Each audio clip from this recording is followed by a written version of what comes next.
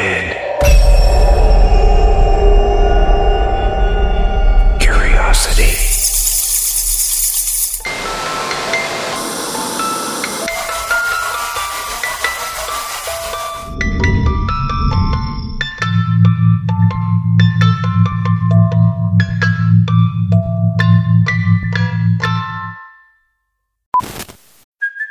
Hey, it's Kaylee Cuoco for Priceline. Ready to go to your happy place for a happy price? Well, why didn't you say so? Just download the Priceline app right now and save up to 60% on hotels. So whether it's Cousin Kevin's Kazoo Concert in Kansas City, go Kevin, or Becky's Bachelorette Bash in Bermuda, you never have to miss a trip ever again. So download the Priceline app today. Your savings are waiting.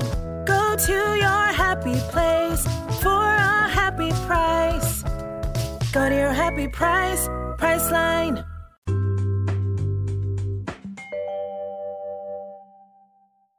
Hey you guys, welcome back to Morbid Curiosity. I am so excited to bring you today's episode. We are going to be covering the Long Island serial killer. Yes, all over the news, currently in trial, captured, arrested, charged. No unsolved case here. I'm talking about the Gilgo Beach trial. We're about to dive into this rabbit hole that had taken over my life for approximately 2 to 3 hours.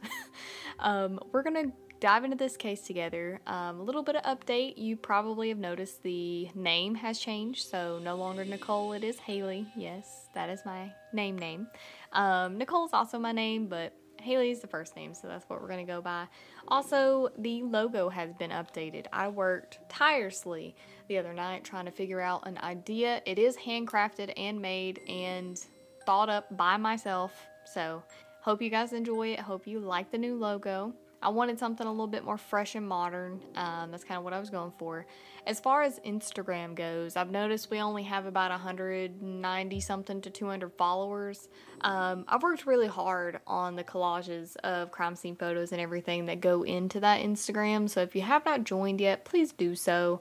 If not, I am thinking about turning the group private and posting censored crime scene photos. The website is still, being constructed at this time, so I don't really have another way to post crime scene photos, for those who want to see it. So I do believe Facebook allows me to censor the photos, so if you do not want to see it, you don't have to unless you click it.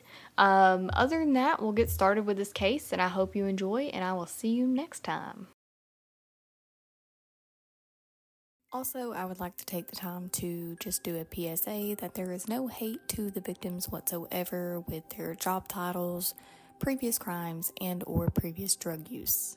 We respect all victims, and this is their case.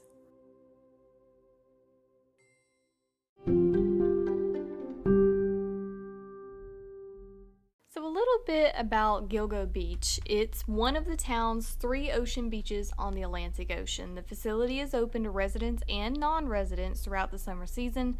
They have food services provided by Gilgo Beach Inn. And if you have any questions or concerns, or if you're wanting to visit, you can contact Gilgo Beach Inn and ask them directly or visit their websites. Now, preseason hours begin Memorial Day weekend and go through late June. During the preseason, the beach is only open with lifeguards who are on duty during the weekends and holidays. Summer season hours begin in late June and go through Labor Day weekend. And during the summer season, the beach is open daily with lifeguards on duty on weekends, through the weekdays, and on holidays.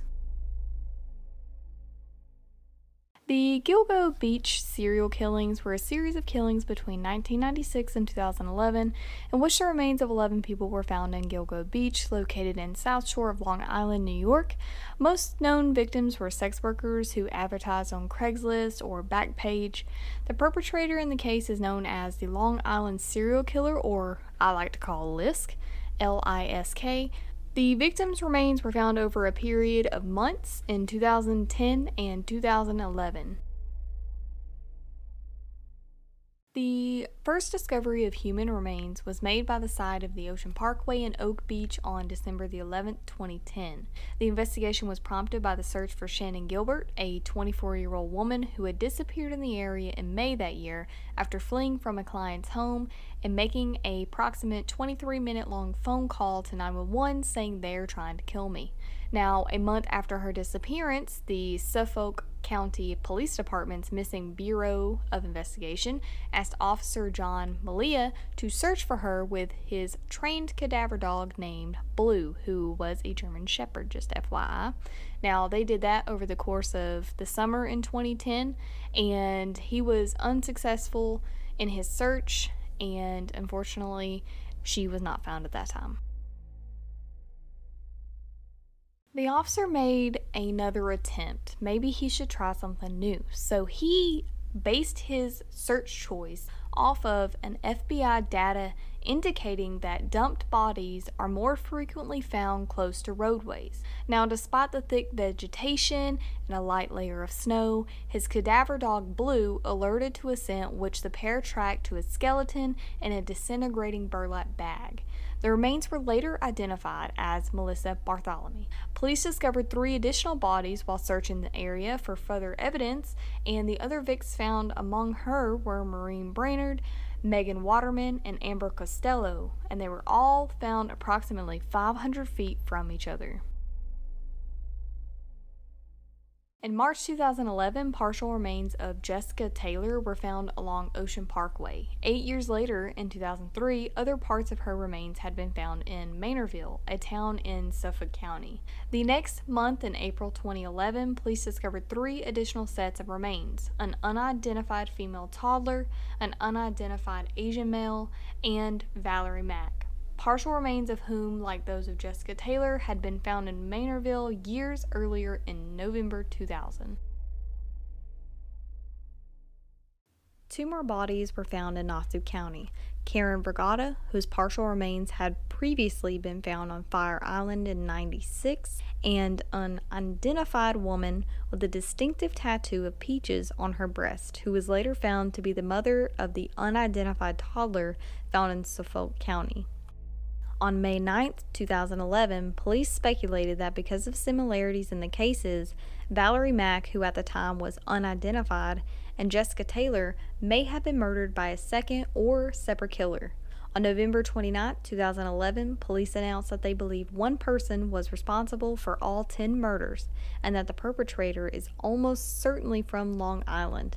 The single killer theory stems from common characteristics between the conditions of the remains and forensic evidence found with the bodies. In June 2011, Suffolk County Police announced a $25,000 reward for info leading to the arrest of the perpetrator.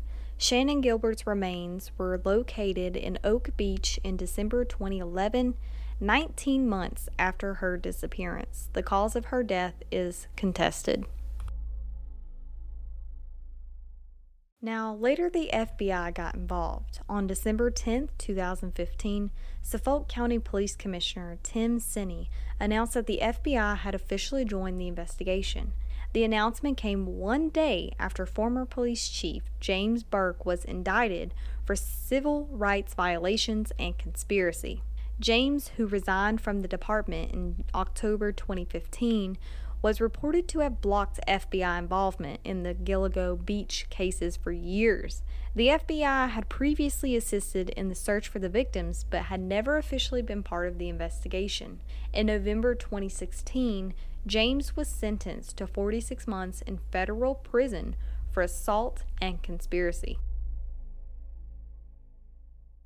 On January 16, 2020, Suffolk County Police Commissioner Geraldine Hart released images of a belt found at the crime scene with the letters HM or WH, depending on the orientation of the belt. It was embossed in black leather. The belt had been found during the initial investigation near Ocean Parkway in Gilgo Beach. Police believed that the belt was handled by the perpetrator and that it had not belonged to any of the victims. The police revealed few details about the belt's evidentiary value and would not comment on exactly where it was found. It was also announced that the new scientific evidence was being used in the investigation and that they had launched GilgoNews.com, a website enabling the department to share news and receive tips regarding this investigation. In June 2019, a proposal was made to use genetic genealogy to identify the unidentified victims and possibly the killer at the Gilgo Beach case. On May 28, 2020, Jane Doe number 6 was identified as Valerie Mack, who also went by the name of Melissa Taylor. On August 4, 2023, Jane Doe number 7 was revealed to be Karen Brigada, whose identity had been established during 2022. On September 12, 2017, Suffolk County Prosecutor Robert Biancavilla said that John Bitroloff, a Suffolk County resident convicted of murdering 2 sex workers and suspected in the murder of the third, may have committed some of the murders. Biancavilla said that John was likely responsible for the deaths of other women and that there were similarities between the Gilgo Beach murders and his own, for which he was convicted in May 2017 and sentenced in September. He was arrested in 2014 after his DNA was found on the bodies of 2 murder victims, Rita Tangredi and Colleen McAname, whose bodies were found in 1993 and 1994 respectively. The match had been made through DNA submitted by his brother, who was convicted in 2013 on an unrelated case. John was then convicted in May 2017 of these murders and in September sentenced to the consecutive term of 25 years for each murder. The Suffolk County Police did not comment on the prosecutor's statement due to the active homicide investigation of the Gilgo Beach murders. His attorney rejected the prosecutor's assertion. John lived in Maynardville, 30 miles from where the torsos of Gilgo Beach victims Jessica Taylor and Valerie Mack were recovered. He was a hunter who was said to enjoy killing animals, also somehow a carpenter by trade with access to hacksaws and electric saws. Because many of the bottoms were found precisely dismembered, his access to and proficiency of these tools is of note. And the adult daughter of Rita Tangredi, who was murdered by him, was also the best friend of Melissa Barthélemy, one of the Gilgo Beach victims. Melissa's mother said that her daughter, quote, had a lot of calls to Maynardville from her phone before her death. So the victims that were found so far. Shannon Gilbert. On December 13, 2011, police announced that the remains of Shannon Gilbert had been found in a marsh about half a mile where she disappeared from. A week earlier, some of her clothing and belongings had been discovered in the same vicinity. She was last seen banging on the resident's door and screaming for help before running off into the night. She made a approximately 20-plus minute phone call to 911 that night saying that she feared for her life, like I stated earlier. Police have stated that the death of Shannon, a woman whose disappearance triggered the search during which the first set of bodies were found, is unrelated to the Long Island killer case. Her now deceased mother, Mary Gilbert, advocated for the theory that her daughter did indeed get murdered by the same serial killer.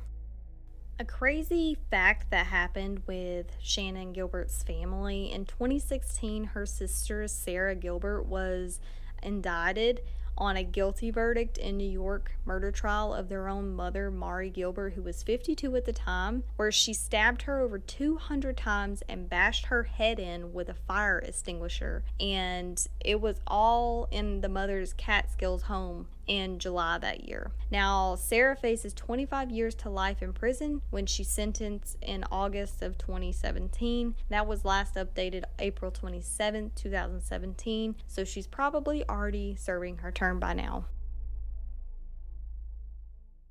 The next on the list is Maureen of Norwich, and her full name is Maureen Brainerd Barnes. She was from Connecticut and was 25 when she disappeared. She was last seen on July 9, 2007, saying that she planned to spend the day in New York City. She was never seen again. She, who was a mother of 2, worked as a sex worker via Craigslist to pay the mortgage on her house. She had been out of the sex industry for 7 months, but she returned to work in order to pay her bills after receiving an eviction notice. Her body was found December 2010. Shortly after her disappearance, a friend of hers named Sarah Carnes received a phone call from a man on an unfamiliar number.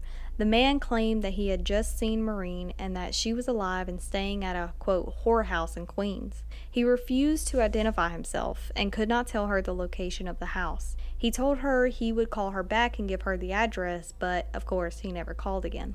She said that the man had no discernible New York or Boston accent.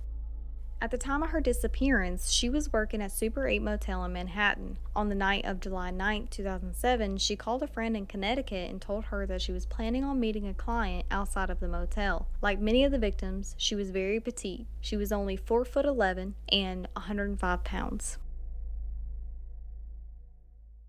Next is Melissa Bartholomew. Melissa, who was 24 of Erie County, New York, went missing on July 12, 2009. She had been living in the Bronx in New York and working as a sex worker through Craigslist. On the night she went missing, she met with a client, deposited $900 in her bank account, and attempted to call an old boyfriend, but did not get through. Beginning 1 week later and lasting for 5 weeks, her teenage sister Amanda received a series of vulgar, mocking, and insulting calls from a man who may have been the killer using Melissa's cell phone. The caller asked if Amanda, quote, was a whore like her sister. The calls eventually became increasingly disturbing and eventually culminated in the caller telling Amanda that her sister was dead and that he was going to, quote, watch her rot. Police traced some of the calls to Madison Square Garden, Midtown Manhattan, and Chesapeake, but were unable to determine who was making them. Melissa, like the other victims, was only 4'10" and 95 pounds. Then we have Megan Waterman. Megan, who was 22 of South Portland, Maine, went missing on June 6, 2010 after placing advertisements on Craigslist as an escort. The previous day, she had told her 20-year-old boyfriend that she was going out and would call him later. At the time of her disappearance, she was staying at a motel in Hockapeak, New York, 15 miles southeast of Gilgo Beach. Her body was recovered in December 2010. She was a mother of 1 and had become a victim of sex trafficking. She was only 5'5" and her weight is unknown. We have Amber Lynn Costello. Amber, 27 of West Babylon, New York, a small town 10 miles north of Gilgo Beach, was a sex worker and heroin user who went missing on September 2, 2010. That night, she reportedly met with a stranger who had called her several times and offered $1,500 for her services. Born in Charlotte and raised in Wilmington, North Carolina, she was living in West Babylon, New York when she disappeared. Her family believed that she was in a residential drug rehab center, and so she was not immediately reported missing when she stopped responding to messages and phone calls. Prior to moving to West Babylon, she had been living with her second husband in Clearwater, Florida, and was working as a waitress. A strong student, her drug addiction began when she was a teenager. She had been sexually assaulted by a neighbor just when she was only 6 years old. She was also 4'11" and weighed approximately 100 pounds.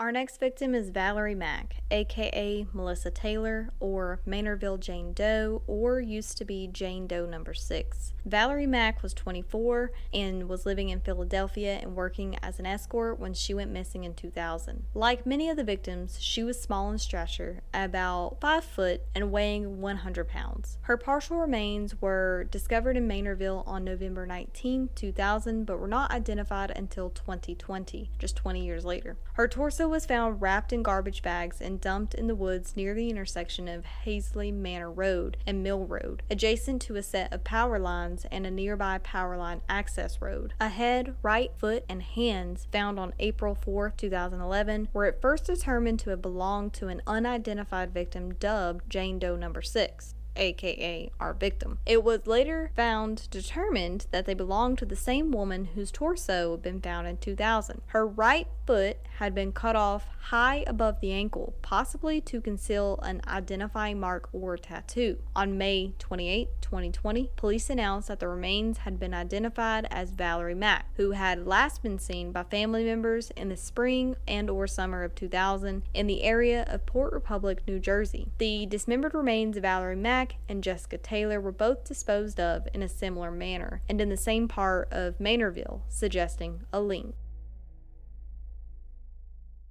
Next up, Jessica Taylor. She was 20 years old, living in Manhattan when she went missing on July 21st, 2003. On July 26, 2003, her naked and dismembered torso, missing its head and hands, were discovered 45 miles east of Gilgo Beach in Manorville, New York. Her remains were identified by DNA analysis later that year. Her torso was found on top of a pile of scrap wood at the end of the paved access road off Hosley Manor Road, just north of where it crosses the Long Island Expressway. Plastic sheeting was found underneath the torso, and a tattoo on her body had been manipulated with a sharp instrument. Further remains found on March 29, 2011 matched to her as well, including a skull, a pair of hands, and a forearm. She had worked in Washington, D.C. and Manhattan as a sex worker. She was last seen working around the Port Authority bus terminal in Manhattan between July 18th and 22nd of 2003. Karen Vergata, aka Fire Island Jane Doe or Jane Doe number 7. Karen Vergata, a 34-year-old woman from Manhattan, was believed to have been working as a sex worker when she disappeared in '96. Unidentified for 27 years, she was variously known as Jane Doe number 7 and Fire Island Jane Doe until she was publicly identified by Suffolk County District Attorney Ray Tierney in August 2023. Guys, she just got her name back this year. She had been identified in 2022 through genetic genealogy. Her severed legs were found in a garage bag on Fire Island on April 20th, 96. 15 years later, on April 11, 2011, her skull and several of her teeth were recovered at Tobay Beach, the second set of remains to be discovered in Nassau County that day. Her remains were linked through DNA testing to the remains found on Fire Island in 1996. Now, as far as our unidentified victims, and I mean unidentified to this day, there are 3: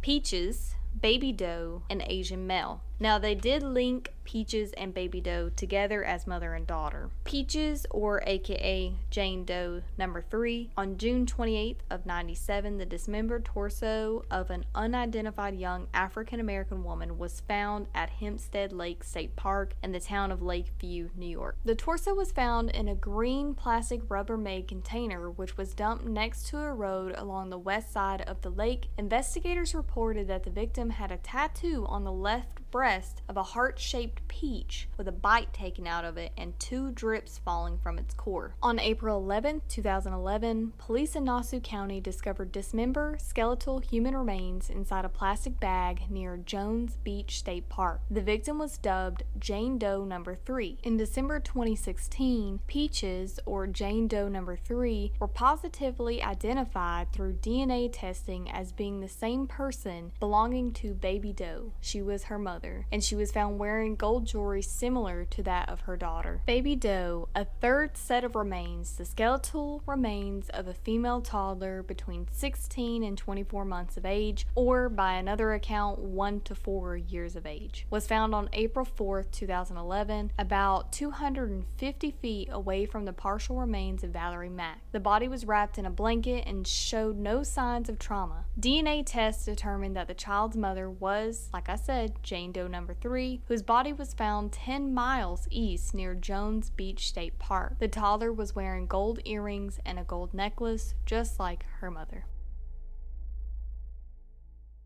The other unidentified victim was of a young Asian male who had died from blunt force trauma, who was discovered April 4, 2011 at Gilgo Beach, very close to where the first 4 sets of remains had been discovered in December 2010. The victim was found wearing women's clothing and may have possibly been a transgendered woman. That is unknown, don't quote me. Now, the victim was between 17 and 23 years of age. They were 5'6", missing 4 teeth, and may have had a musculoskeletal disorder which could affect gait. The victim had been dead between 5 to 10 years. In September 2011, police released a male composite sketch of the victim. Now, of course, this man probably has way more victims than we want to even acknowledge, and what they were able to get him with when he was arrested. Some possible victims we're going to go over, starting with Tina Foglia.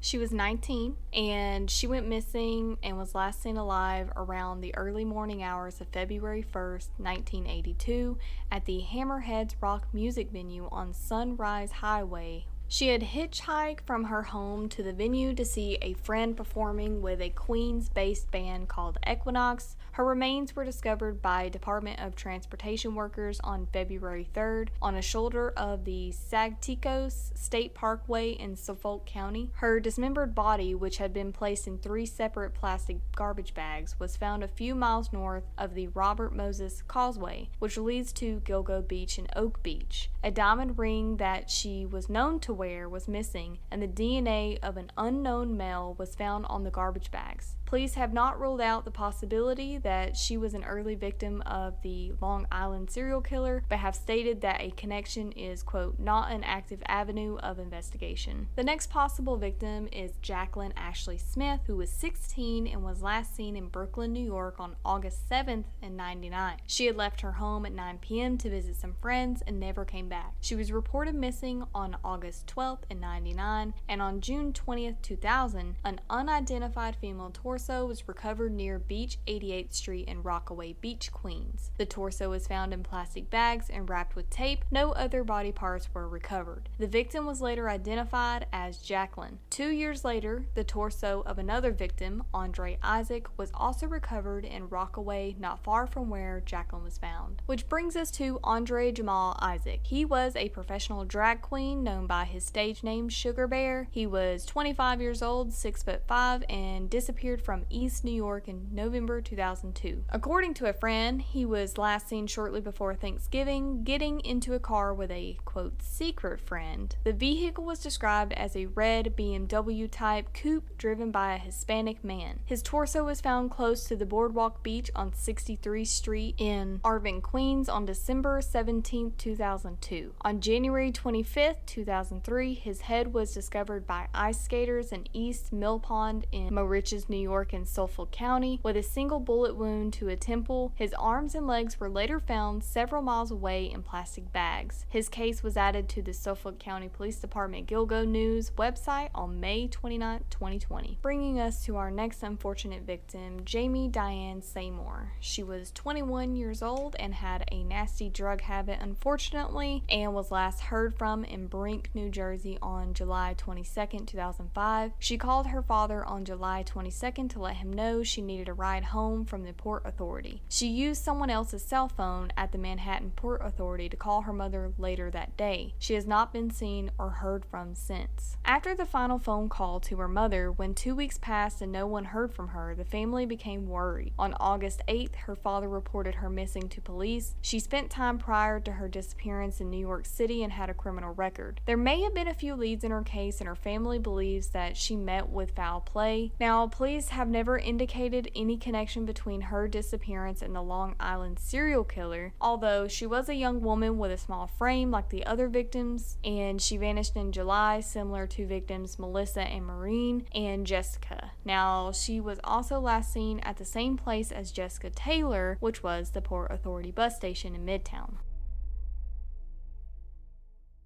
Next is Tanya Rush. On June 23, 2008, Tanya Rush, who was 39, was last seen around 3 a.m. walking towards a subway station in Brooklyn. Her dismembered body was found by a state road cleaning crew inside a black canvas suitcase on June 27, 2008, in plain sight on the New Bridge Road ramp leading to the westbound Southern State Parkway in Belmore, New York. She was a mother of 3 who had been a Salvation Army volunteer and had to work in telemarketing. She took up sex work to support a drug addiction. She was African American and lived in the Van Dyke Houses, a Brownsville public housing complex in Brooklyn, New York. She's never been confirmed as a victim of the Long Island serial killer. These are just theoretical, possible extra victims if you haven't caught on by now. The next one is Natasha Gilgo, who was 31 and last seen leaving her Queens Village, New York home on March 16, 2013 at 4:30 a.m. The following day, her wallet, identification, some clothing, they were all discovered abandoned along Ocean Parkway close to Gilgo Beach. Her 2009 Toyota Prius was also found abandoned near the beach with footprints in the sand leading towards the water. Her body was eventually discovered floating in the water by beachgoers at 9:30 p.m. on June 24, 2013. Her body was the 11th human body to be found at Gilgo Beach since December 2010. Her body showed no obvious signs of trauma and, again, not a confirmed victim. The next one would be Patricia Viola, who was a 42-year-old woman and a mother of 2 children from Bogota, New Jersey, described as a 5'2" brunette who vanished on February 13, 2001, and her partial remains were found from Rockaway Beach, Queens in July 2002. Her body wasn't identified until 2012. The New Jersey's Patricia Law, which bars police from refusing to accept missing person reports and requires them to notify a missing person's family of support services, is named after Patricia Viola. Some others that may be unidentified and a possible victim would be Cherries, or the unidentified woman from Mamaroneck. Now, on March 3rd, 2007, a suitcase containing the dismembered torso of an unidentified Hispanic or light-skinned African American woman washed up on a beach at Harbor Island Park in the town of Mamaroneck. The victim had a tattoo of 2 cherries on her left breast, similar in appearance to the tattoo found on Peaches. She was determined to have been stabbed to death. Never identified, the victim is referred to as Cherries by investigators. One of her dismembered legs washed up at Cold Spring Harbor on March 21,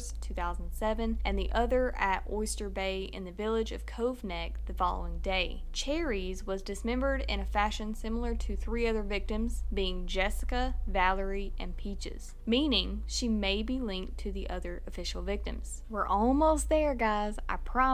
I know it's been a long one, but I promised you a good long case, and since we got some updates, I wanted to cover this. So just bear with me. We're almost done. So the other unidentified woman from Laddingtown, she was found January 23rd, 2013. There was a woman who was walking her dog, and she found human remains in a small patch of brush in a sandy area along the shore at the end of Sheep Lane in Laddingtown near Oyster Bay. The skeletal remains showed signs of trauma and were wrapped in a particular style of material that police have not disclosed. The remains are believed to be those of a woman between the ages of 20 and 30 who was possibly Asian. She was wearing a 22-karat solid gold pig pendant, which may be related to the Chinese zodiac year of the pig. The relevant birth years are 1971, 1983, and 1995, possibly suggesting that the woman died around the age of 29. Investigators believe that her body had been dumped before Hurricane Sandy in late 2012, and her case may be connected to the other 10 bodies found 32 miles away in Gilgo Beach. Though, unlike the other victims, her body was buried rather than left above ground. So now let's get into the culprit. Rex Heuermann was born in New York City on February 12, 1964, and raised in Chesapeake Park, Long Island, with his brother Craig in an unkept 1956 home, which he lived up until he was arrested this year,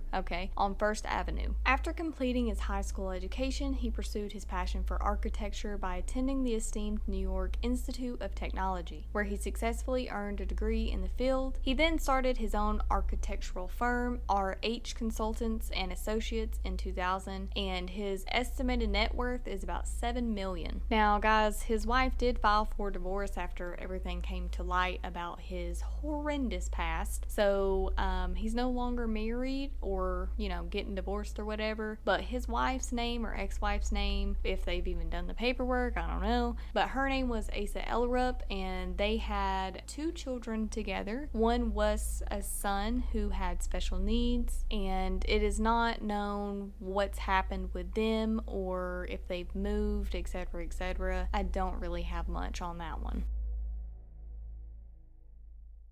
Now, one thing before we get into his conviction, etc., I would love to go over something that just came up 2 days ago in the news, which was a former escort named Nicole Brass who actually went on a date with Rex. So this was per the Insider. So she told them that she met him through a website similar to Backpage, which is a site for escorts, kind of like the side thing of Craigslist. Now, he wanted to meet her in a hotel room near near Mesquite Park. She went on a date with him and told Insider that he got so excited by talking about the case and her own narrow escape. Now, Nicole Brass, who is 34, met him at a seafood place in Port Jefferson, Long Island at some time between 2014 and 16. She said that the conversation quickly turned to true crime documentaries, and Rex asked if she knew about the 11 unsolved Gilgo Beach killings. She also revealed details including another death which had not been reported on the news, and that she was weirded out by how thrilled he seemed. She claimed that Rex indicated that others participated in the murders. Now, after dinner, he told her, "Get in my car," and invited her back to his home. Detectives believe some of the sex workers were killed at the Manhattan Architect's property before being dumped on the beach. Now, recounting their date on TikTok, she said, quote, "I was like, I don't feel comfortable getting in the car with you. I don't know you." And he was like almost agitated and angry that I wouldn't go in his car with him, and that made me even more like, I gotta get out of here. So I ended up leaving. Thank God I trusted my gut. I left when that check came. Several years later, she did tell a friend of her fiance's about the off-putting encounter. The friend, Frances Donahue, confirmed her story to the Daily News and said Rex's arrest was pretty shocking. They said, quote, "To have it verified like that, that's actually a pretty amazing thing." Nicole said she never contacted the police about her suspicions because she was on parole at the time for a felony drug charge. She said, quote, "I'm a felon and had a history and didn't want to get involved with the cops. I think he went after girls who were addicts or had a record or anyone less likely to talk to the police. When I saw he got arrested, I almost felt relieved, but I was also like, holy shit, I was right." She said, "Maybe I should have spoken to the cops, but I knew they wouldn't listen to me." Here more recently, 2 more sex workers came forward and told police that they had also had an encounter with Rex, and they were very terrified that he was violent and aggressive, and luckily neither women had suffered any injuries or anything of the sort during their encounter. And of course, it all comes down to getting caught. So Rex was eventually caught and arrested in Midtown Manhattan this year, 2023, and subsequently charged with 3 counts of first-degree murder as well as 3 counts of the lesser charge of second-degree murder related to the deaths of Melissa, Megan, and Amber. He is also the prime suspect in the death of Maureen, and he had pled not guilty. Surprise, surprise. Authorities began to seriously consider him a suspect in March 2022 after discovering that a Chevrolet Avalanche registered in his name had been linked to one of the killings by a witness. According to investigators, his cell phone records indicate he had been in contact with 3 of the 4 victims, and an email account linked to him had conducted online searches of the investigation's progress. Court records also indicate that he had searched the internet for sadistic materials, child pornography, and images of the victims and their relatives. Mitochondrial DNA testing indicated he as a potential match when hair was found on the burlap wrappings of one of the bodies was compared to a sample gleaned from a pizza crust in a box he had discarded. So suck on that in your lunch. Now, a potential match to his wife was also found when comparing hair found on or near 3 of the victims to samples taken from bottles from the trash can outside of his residence. Investigators stated that his wife and children were out of state at the time during which the killings were believed to have occurred, so that was probably contact DNA, like it was a hair on his shirt and he went out and accidentally left it kind of thing. So July 14, 2023, he was charged, right? Now, while he is not charged in the death of his other victims, the court document said he is the prime suspect for, like I said, Maureen. Other than that, they cannot connect him or have not connected him to the other potential victims. He has continued to deny his role in all of the murders and potential murders, and his attorney has stated, quote, "He's looking forward to his day in court. The press has convicted my client without seeing a shred of evidence. They can listen to the evidence and decide for themselves if they have the right guy." Now, of course, police should have this case in the bag due to all the DNA evidence collected against Rex, and I mean, you were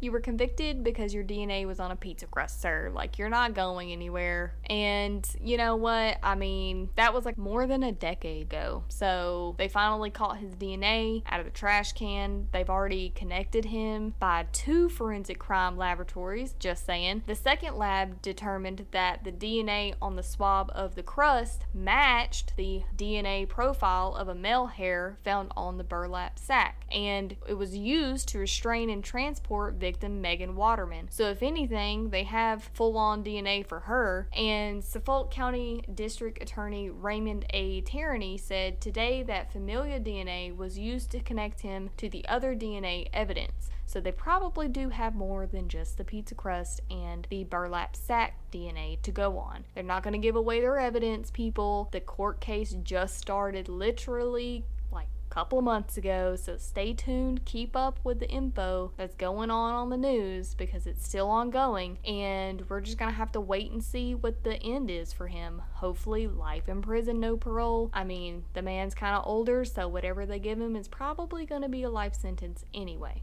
So stay tuned, keep your eyes peeled, keep me updated. That's all I got for you. I hope you enjoyed today's case. Tune in again every other week, that is bi-weekly, to hear another riveting case. I'll catch you next time on a new episode of Morbid Curiosity. This is your host, Nicole, signing off.